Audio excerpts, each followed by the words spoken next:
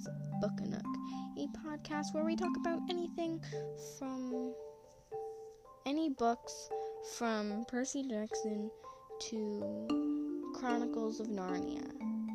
I don't know why I use Percy Jackson as an example again, like I did last episode, but whatever.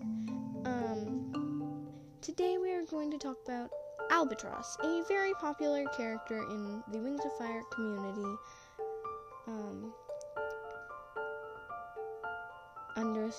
underlined by the fact that he has at least 2 maps made out of him, 2 or 3 maps made out of him, maps being multi-animated projects, and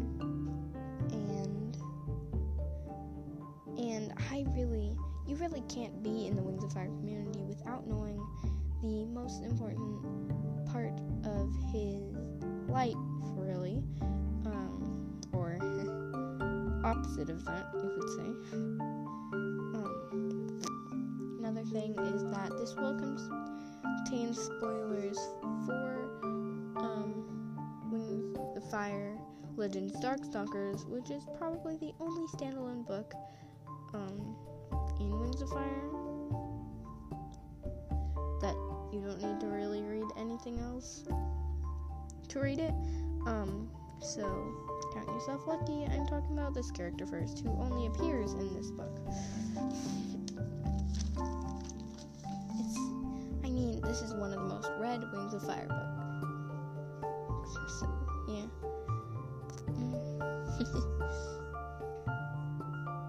On to the story.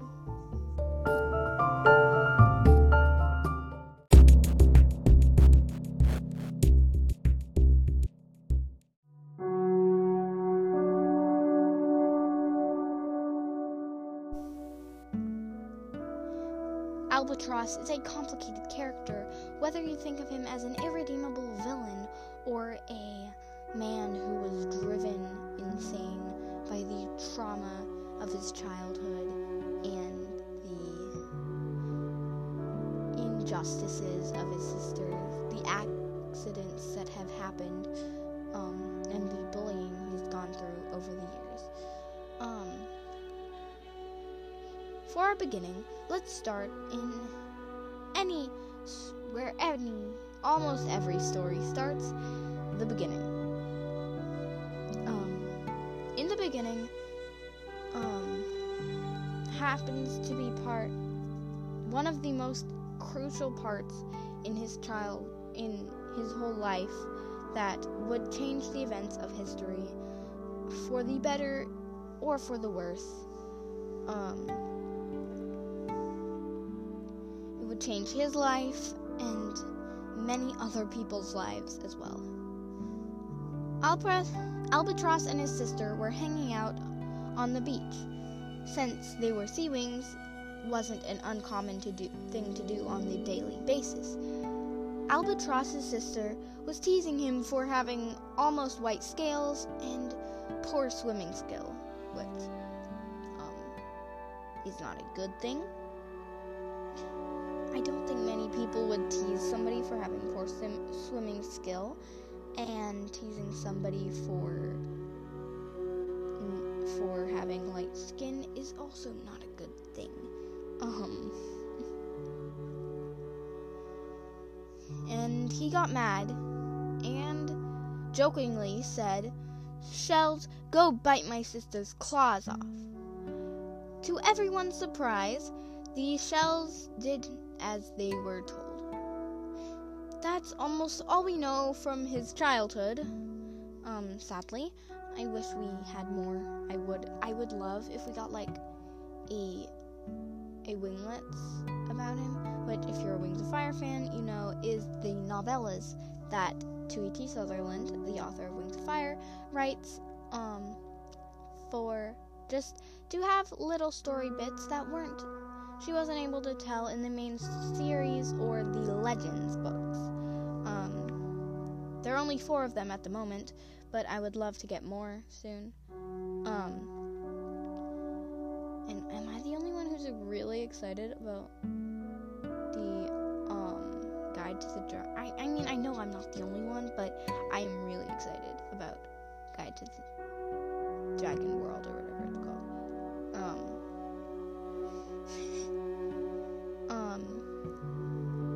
Also, his sister was sent away because of the trauma. She kind of went insane after that, of inanimate objects biting her claws off. Claws being equivalent to fingers or toes. I mean, I would probably go insane if shells bit my fingers and toes off. So, yeah. And my brother. And I think she was also sent away because to avoid Albatross, because seeing him, the causer of all her pain and trauma, would not be a very good thing for her sanity.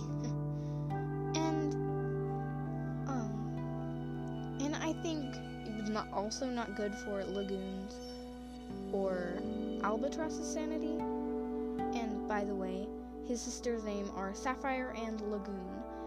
If you want, I don't know why I didn't say that earlier, but yeah. The trauma, and I think it was traumatizing for everyone in the event, being small dragonettes, the name for baby dragons in Wings of Fire. It was not good for their brains to see claws being ripped off by shells. Next part of the story is fast forwarding around 50 years, I would assume. This is just an estimate because we don't actually know how long ago that was compared to the modern day of Legends Darkstalker, which was about 2,000 years to, I think it was 2,000, 1,000, 2,000, some longer than, a long time ago from the main series books, but we don't know exactly when the events of the last story happened, so we will just assume I will just assume it was around 50 human years at least later. Oh, also something I forgot to mention is that him and his sisters are royalty. His sister actually became queen, probably sometime after this story, by challenging her mother to the throne, which basically means that she had a battle with her mother, and she won. Battle to the death. So, yeah. We end up in a test to see if a sea wing or their dragonette is an animus. An animus being a dragon with amazing abilities, basically to command any inanimate object or person. Well, I think it's just inanimate object, because I think anytime they've put a spell on a person, it was a scale, or not a person, but a dragon. It was a scale or a piece of jewelry that they enchanted. So I guess it wasn't a person. And this time, Albatross wasn't on the taking side of the test. He was the one giving it, or at least the assistant to Lagoon, assisting Lagoon in giving it. 3 very important people happened to be in the number of people taking the test. Those people were Fathom, Indigo, and Pearl. 2 of the 3 were his grandchildren, and the other was their best friend. My handwriting is so bad. Yeah, I don't know why I wrote this on paper, mainly because I could write it later without having screens and stuff. So, yeah.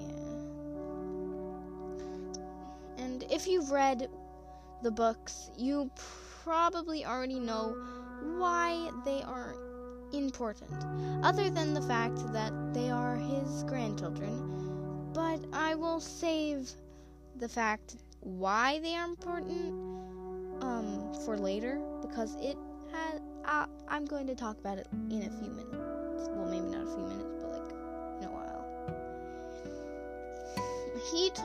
And in this test, Albatross told the dragonettes to pick a random thing on the beach, which was where they were taking the test, to do something it wouldn't normally do. Everyone tried, everyone failed. Or almost everyone. Fathom still hadn't tried. Once he did, he said, "Coconut hit my grandfather's in the face." To everyone but the readers' surprise, because I think everyone was expecting him to be an animist because he's the main character or one of the main characters of this book. So it wasn't that surprising to anyone, but to any of the readers, really.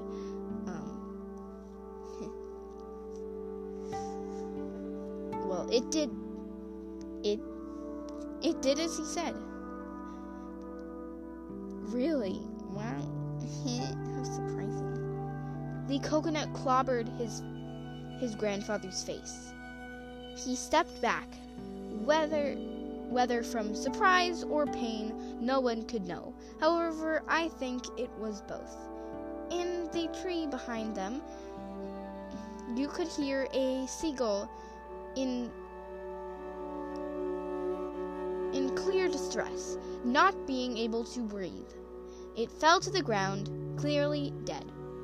Then Albatross said that he would be proud to mentor Fathom, his grandchild. It is clear to me that he isn't happy with another animus, having had... Wait, what does that even say?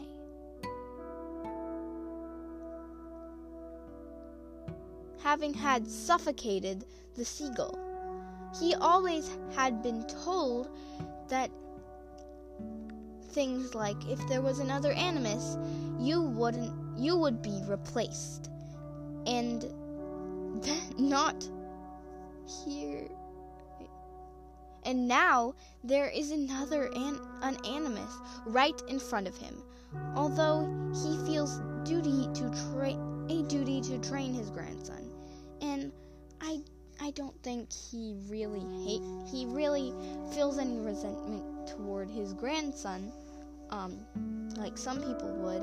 I do think he isn't happy at all. He feels more resentment toward his sisters, especially Lagoon, for hurting him and abusing him.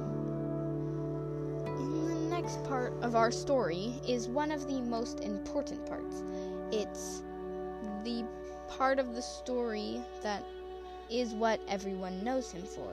It's the story that would change the course of all life in Pyria and Pantala, the two continents of the world of Winds of Fire, for the next 1,000 years at least, which in turn changes it for the infinite future.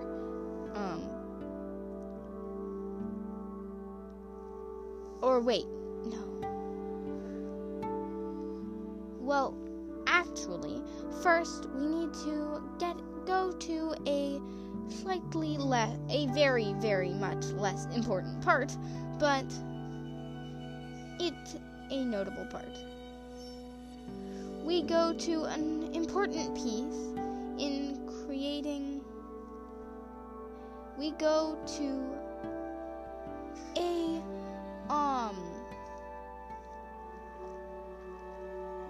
place on land. Well, most of this story it has been on land, but for sea wings, they most part live under the sea because they can breathe underwater. But we go to the Summer Palace. This palace is being this palace is growing still. And before you are like, a palace can't grow. You can't say it's growing. It's probably just being built. Okay, yes, it is growing. Because it is being built by using animist magic. Having been enchanted by Albatross. Nothing much happens in this part of the story that I can remember. Please correct me if I'm wrong. Okay. I haven't read the book in a while, but I want to. Please correct me if I'm wrong, because I'm human and I make mistakes. But nothing much happens in this part of the story, but I wanted to note if it happened since the palace is commonly used in the second book of the main series. The first being in the second book, it is in the first arc. First arc being books 1 through 5. On books 1 through 5, and is probably the most read because all of them have graphic novels, and I feel like half the fandom actually likes the book, or half the people who like those books actually likes all of them. They've read the whole thing, they've read all the winglets, all the legends, and then the other half are just people who have read the graphic novels and haven't read anything else. Which, one thing I really don't like the graphic novels for is that they didn't include the prologue of the book. They just included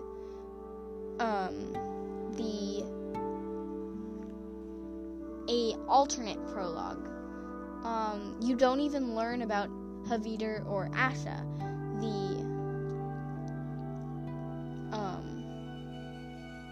Where was I going with this? I completely forgot where I was going. Oh yeah, now I remember. But, so most of the fandom has read, the first arc, or at least half of the fandom, probably, has read the first arc, but not any other books, because that is the only books being made into graphic novels. Tsunami is probably one of the most popular out of the Dragonets of Destiny. Behind probably Glory, from what I've seen. Yeah.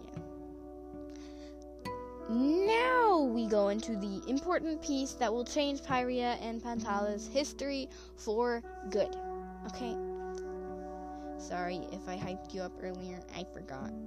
I kind of forgot about that one other piece, because I am not very good at remembering things or reading my own handwriting.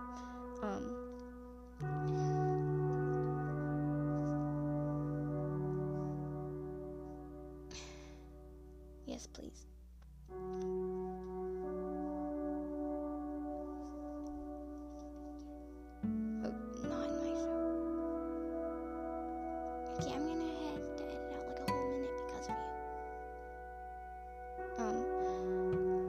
Albatross first snapped when Queen Lagoon basically said, once Fathom is trained and fully trained, I can finally replace Albatross. After that, he sliced her neck in an arc that appeared, as the book describes, like a dripping red smile, like the largest smile you've ever seen. He killed royal after royal. He didn't want one left alive. But Pearl smashed a glass over her head and to appear dead, and Fathom hid. Right as he found Fathom, Indigo put a spear right into his chest, leaving him dead. I told you they were going to be important, being the last two royals Pearl and Fathom were the last two royals left alive after this Sea-Wing massacre, as it's called. And Indigo was important because she, I should say, because she, is a very important part because, she, murdered him, kind of. Well, I guess it was more of protection, but she was responsible for his ultimate demise. And that is basically the end of this story. We are done.